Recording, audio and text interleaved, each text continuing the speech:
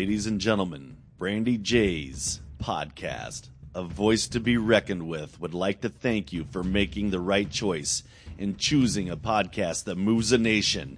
And now, here she is in 5, 4, 3, 2, 1.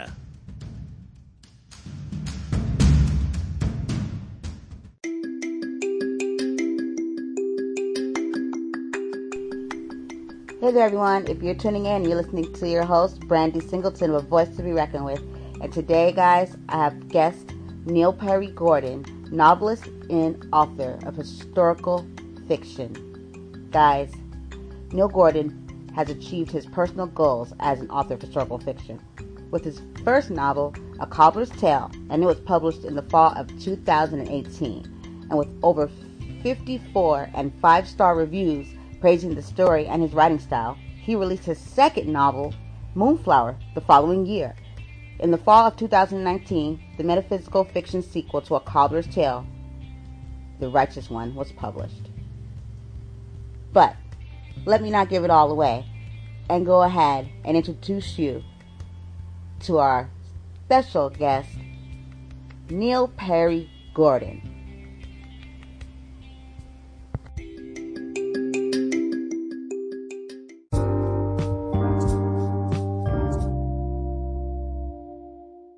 Hey everybody, welcome back. This is Brandy J, my show, A Voice to be Reckoned With.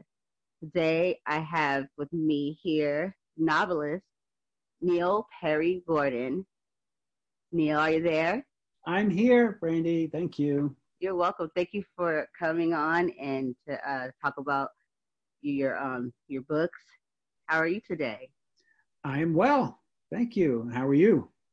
I'm doing good. I'm doing good. Surviving in this pandemic. Yeah, that's the key. Right. That none of us has ever seen before. Yeah, and we're in the New York area, so here it's we're in the epicenter of all of it. But so far, so good. Thank God. Oh wow, New York. Yeah, I've been following that. You're the governor or the mayor. I like him. Everyone is falling in love with Cuomo. Yeah, with Mario, Andrew Cuomo. He really has you guys back in your best interest, and he's like all for, you know what I mean, making sure you guys recover.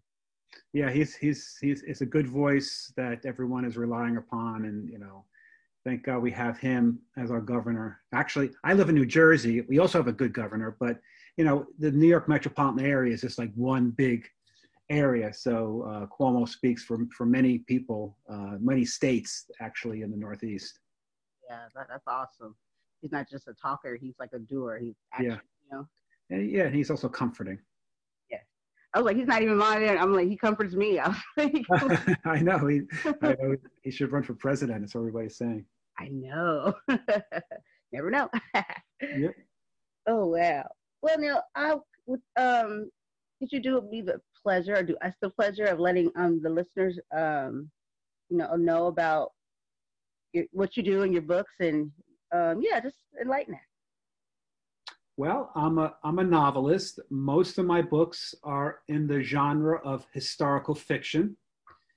I have right now 4 books that are published and available on Amazon in both ebook and paperback.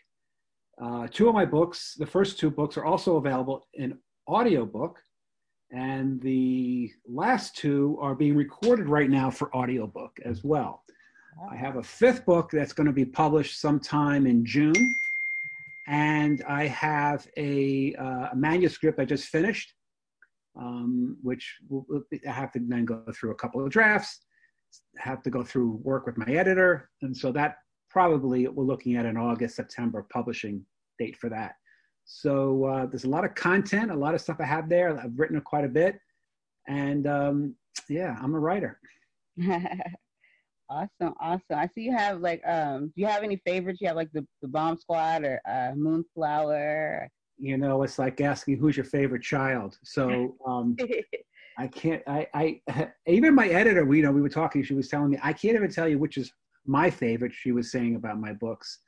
But I like my new books. I'm happy for the books that I've just finished, because I feel every time that I write a new book, it's better than the previous one. So though I still get great reviews, even my first book, A Cobbler's Tale, people tell me that's their favorite, and that was my first. Yeah, I don't have favorites because they're all different. They're all different learning experiences for me. Each time I sit down and start to write, I use from what I learned before. So, it's not like I'm just, plopping out an egg and then putting all the eggs next to each other and think, look at which is the prettiest one. They're all has to have a life of its own. So yeah, there's no favorites. There's just learning experiences. Okay. So what would you say for each one of your book, or maybe horn in on one, like a cobbler's tale? Like, where did you pull your inspiration from? How did you come about? Well, that I pulled it out from my great grandparents. They actually, the story's based on their lives, though I embellished their lives quite a bit and made my great grandfather much more heroic than he was, and much more adventurous. So yeah, a story about how they immigrated to America in the early 1900s. Actually, my great grandfather came first in 1910. So they lived in a shtetl, which is a Jewish village in what is now southern Poland. And he came first, leaving behind his pregnant wife and 3 children. And one of those children was my grandfather. Leaving them behind while he came to New York, to the Lower East Side, to get established, open up his business, find a place to live, which was very common for a lot of men to do that. They would come first and leave their families behind. So, try to, manage the risk of what they were doing. So he came, and then he got caught up in the excitement of being here, because when he was living in Poland, he was a cobbler. And there was 2 types of people back then. There were the growing up as children and teenagers. You were either a Torah scholar or you went into your father's business. And those who went into the father's business were not as respected as the Torah scholars were. If a woman, a young lady, a young girl got to marry into a Torah scholar, that was like, the ultimate. And, second best was marrying the butcher's son or the baker's son. So he was not respected, and he resented that a great deal. And then when he came to America, all of a sudden the tables were turned. All of a sudden the cobblers had work to do and jobs and were being respected. The carpenters were, and the butchers and the bakers. And all of a sudden, all those Torah scholars who had all the prestige and honor and respect, they couldn't find work, and they lost all the respect they had. So the tables were turned. He had all the respect now, and he loved it, and he feasted upon it, and he sort of forgot about his family in a way. And a couple of years, just to go back in a year, he dilly-dallied a while, and a couple of years later, World War I broke out, and they were stuck in the middle of a war, and he couldn't go back. So I'll leave the story there because I don't want to provide any spoilers, but that's The Cobbler's Tale. That's my first novel. Wow. So I guess since we don't want to give any spoilers, I know you have the second installment was The Righteous One, right? Yeah, The Righteous One is the second book to A Cobbler's Tale. It takes place, this book takes place mostly around 1910 to 1919. In those years, the Righteous One takes place in 1960, where my grandfather, who was a child in the first book, is now a 60-year-old man, and he is, which we talk about in the first book. He has this ability of connecting with people in a very spiritual way. He's known as a tzaddik, which a tzaddik in the Kabbalic mysticism means that there are only 36 tzaddik on the earth at any one time. And God has put these men or women on earth, and they're his hands upon earth. So as a tzaddik, he's like an empath. So he's very open, and when he when you meet him and you greet him, you know, you could be sad, you could be upset, you could be depressed, but you leave feeling good. You know, he has this ability of making people elated. He also has the ability of when someone is in pain or just about to pass, he can make that connection to God, to Hashem, at that moment, and make that physical connection, right, or that spiritual connection as they're about to pass. So he has this power, though he's never.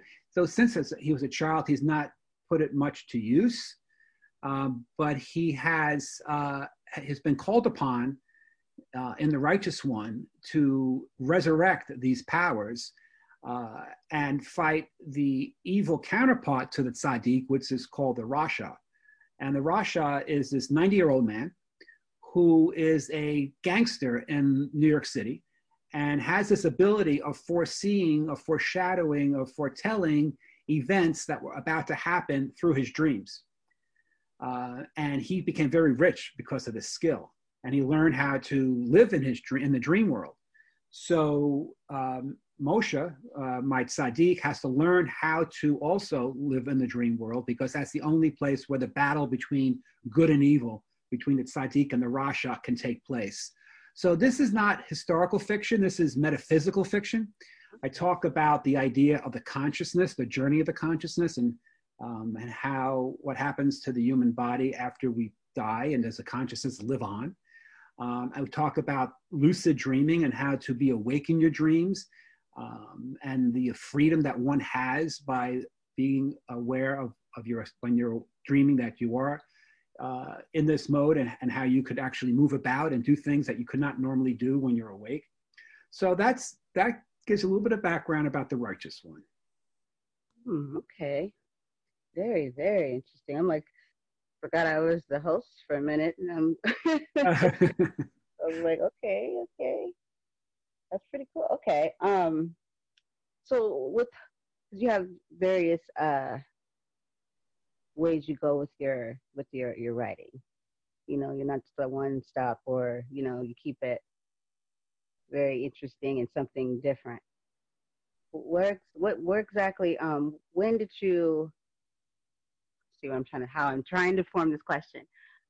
With the right type of writing that you do, where does that come from? Like your creativity, basically. Well, I write what I call organically, so I don't have an outline. So I'll begin with an idea of a story. I know where it begins. I sort of know where it ends. I know my characters, my main characters, but I don't know how we're going to get there. So I know where we are today. I know where I want it to end, 80,000 words down the road. But that journey in between, I don't know until I write. So as I write where my story takes me. So I'm surprised where I'm going along this journey. I like doing it that way, because if I'm surprised, the reader is surprised. I like to add twists and turns. People tell me, oh, I didn't see that coming. That's something I always strive for. So yeah, I don't write with an outline. I write organically. I write as it comes. So that's my process and how I do it. I love the creative outlet that it provides. I like being a writer. It's very easy in terms of all you need is a laptop. Mm-hmm.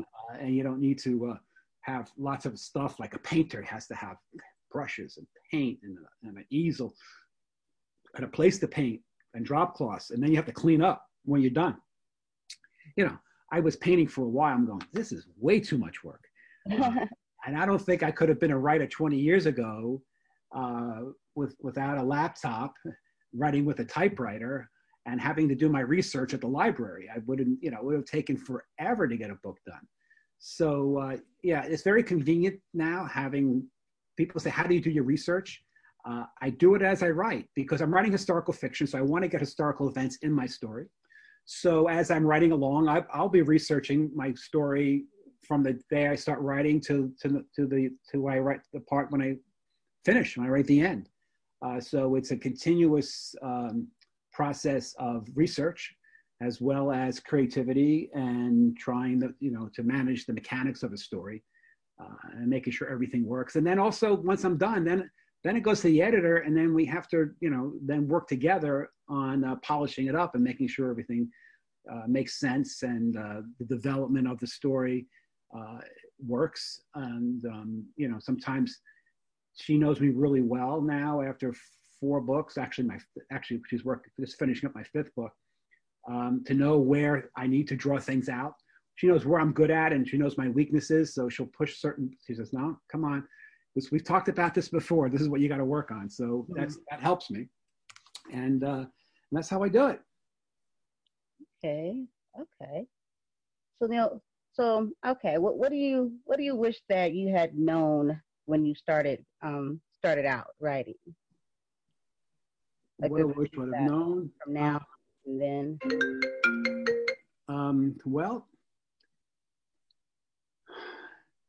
Well, I learned a lot in terms of writing. What I wish I'd have known, I wish I would have done this earlier in my life, because I could have written much more than I've written now. But it's hard to know what you wish you would have known, because I couldn't be where I'm at today with my writing if I didn't go through the process of what I've done. There's no shortcuts to this. There's no shortcuts in writing a 80,000 word novel. It takes a lot of hard work to do it. It takes a lot of time. So it takes months, and just to get the writing done, and it takes months for the editing, and then everything else that's involved. That's why I really respect writers for what they're producing. Someone who paints, it doesn't take as long to do a painting. It doesn't take months usually. It doesn't take months to write a song, but it takes months to write a story. It also, on the other hand, as a patron of the arts, it doesn't take long to listen to a song or listen to an album or go to a concert. Nor does it take long to look at a painting or go to a museum. But it takes a long time for someone to read a book.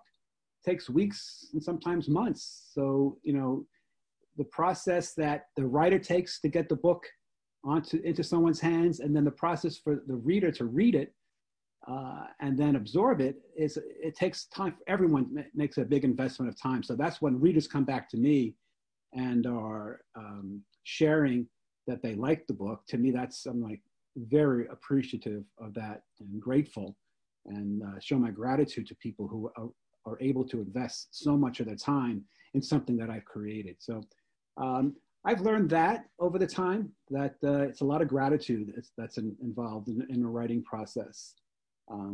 It's not ego so much, though I do feel good when people are happy to tell me what they've done. It's gratitude, and that's what keeps me going, and it keeps me pushing. Want to continue to write.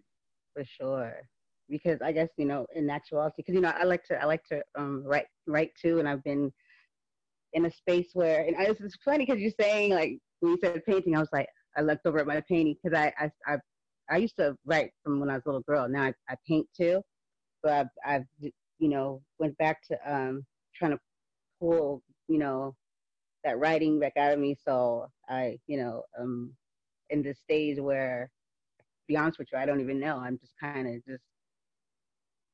sometimes I'm in it, and sometimes I'm not. And sometimes I'm like, what am I doing? Where am I? Because I know it takes a lot. Like you said, it doesn't take long to look at a painting or to, but on the other end, it takes a process, because it's a story.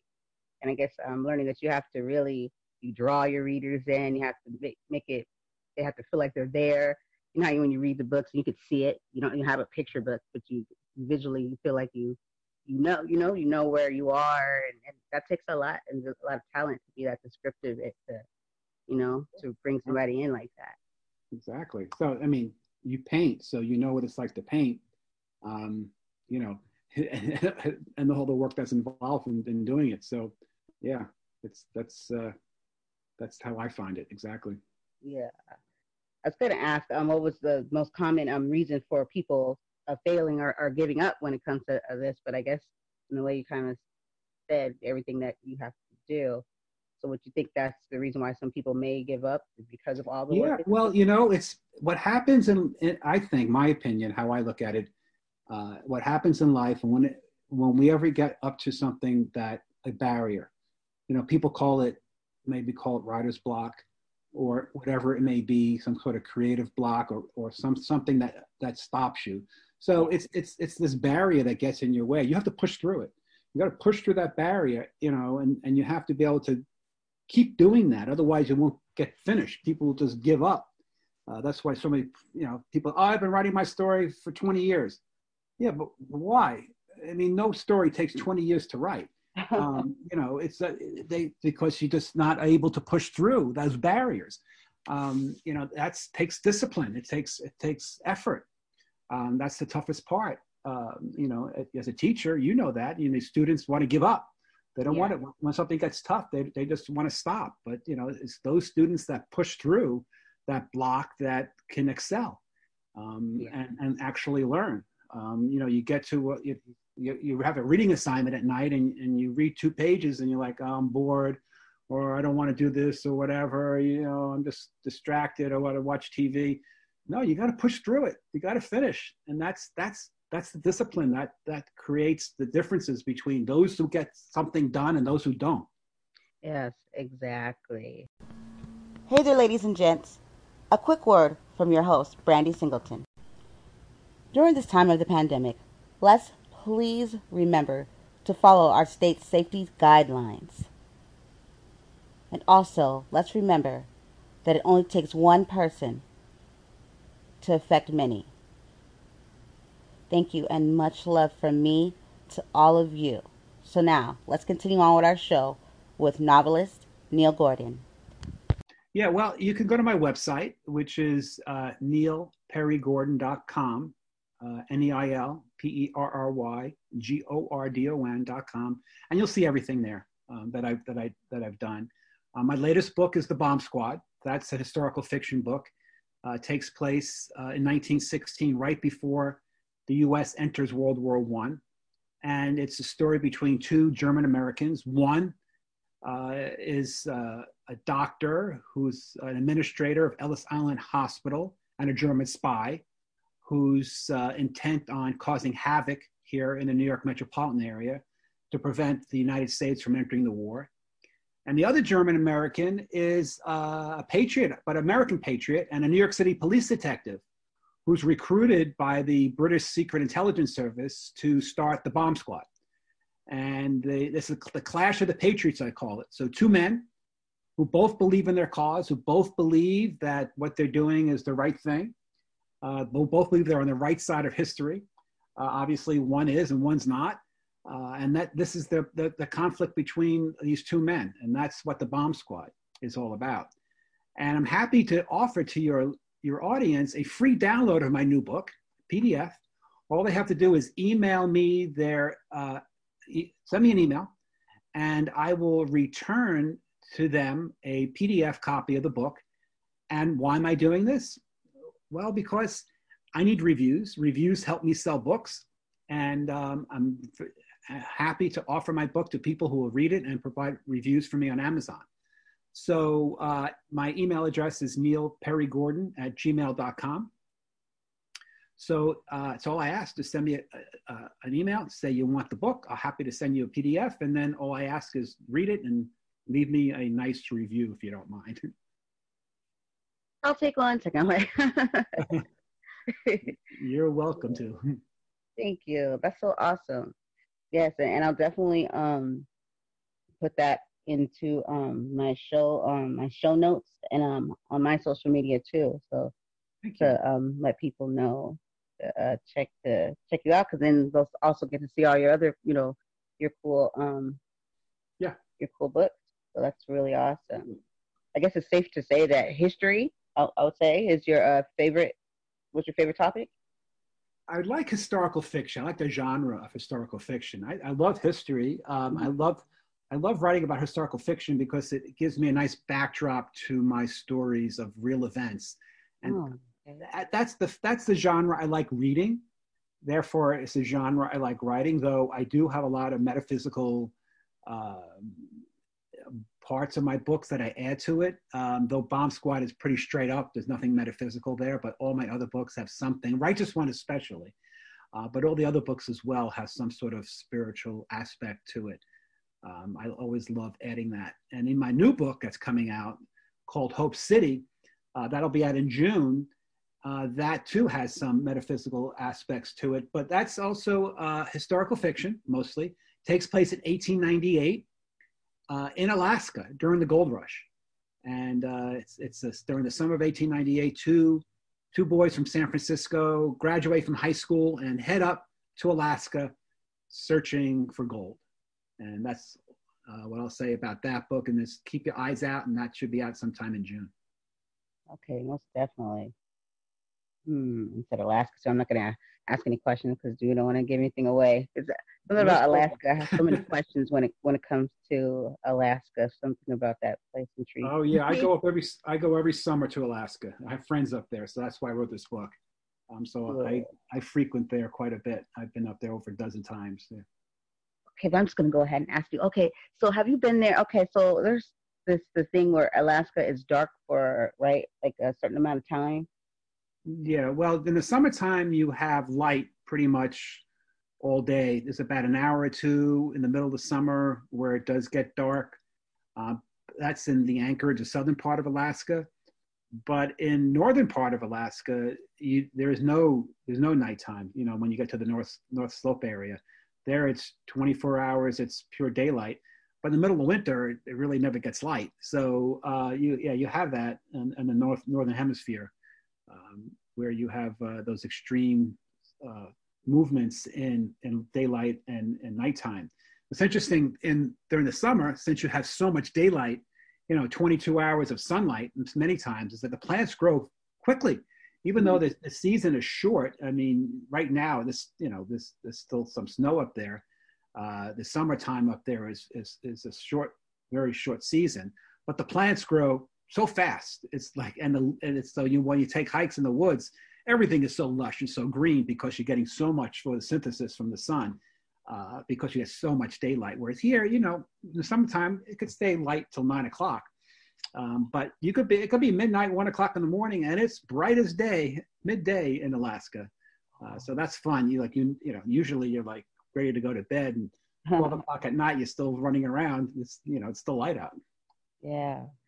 That is so intriguing. That's amazing. I know that would be weird to get used to because, I usually, even when we have like time, the daylight, savings and all, I associate dark with sleepy time. So, or light, and then like when it's light, I'm like, this is, just as live as ever. So, I guess someone new coming in, that'd probably be like such an adjustment. Yeah. Wow. Okay. Well, Neil, so is there anything that you could say that from what you've done now that you want to venture into, like any type of writing or something you've been thinking about? Yeah. Well, the manuscript I just finished now, it goes to a place I'd never gone before. So it does push me into some areas that I would never have felt comfortable before. Because I think as an artist, you want to be able to expand and go to places that, that challenges you. Yeah. That you feel uncomfortable with. So I've tried to go there with this story. And of course, I want to expand. I want to learn. I want to grow as a writer. I want to be able to express myself in new ways, because I don't want to keep writing the same thing over and over again. I mean, it's not that I'm writing the same story, but, you get stuck in a style. I don't know how writers like, people who wrote, these series of James Bonds and Sherlock Holmes and, the Hardy Boys and all those types of series they wrote, and they're very successful, of course. But the main character was the same character, always and always, in the same type of story. You just just change some of the settings, and the story's always the same. People like reading that, but it's kind of boring to keep writing it. I don't think you grow as a writer.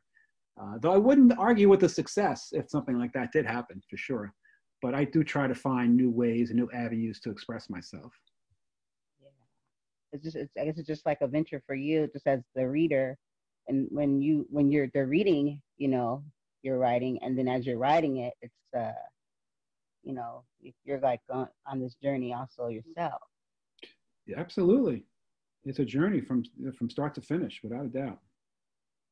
Okay, that's pretty awesome. Okay, I appreciate what you're sharing too, because I know there's I know of many people that are, writing, either it's film or book, and so I know this right here would be something to help others to, you know, to pull from and to see. Obviously, like you said, there's no shortcuts. It's not easy. It's hard work. That's for sure. There are no shortcuts. Yeah, some people just want to get right to, get to that place because you can see your beginning. You see all the stuff that you want to put into the story, and you're excited about, taking it to that place where, like, you're like, oh, this is gonna be so cool, so good. But you have to like write it first. Exactly. I know me, I get impatient sometimes. I'm just like, my mind is going way faster than my hand can go. Yeah, So, for sure. okay. So, Neil, I sometimes I ask questions just so listeners can get to know, nothing crazy, to get to know the guest, on a lighter note and stuff. So, I would say, what is your favorite word? My favorite word. Yeah. You have a favorite word? I have lots of words. I'm a writer, so I have there's lots of words that I love. I don't know. Favorite word. Uh, hmm. Hmm. I don't know. Well, I know. For someone who writes with millions of words, I don't have a favorite word. I could think of one word that's my Or favorite. one you use often? Well, that's the key about writing. You don't want to use the same words too often. You'll go back and look at your writing. You want to make sure that you're not repeating the same words over and over again to describe it. You know what? I'll say my favorite word is prolific. That is something that I try to believe in to make sure that I keep producing creative work. So my favorite word, I'll deem it as prolific. Okay, okay.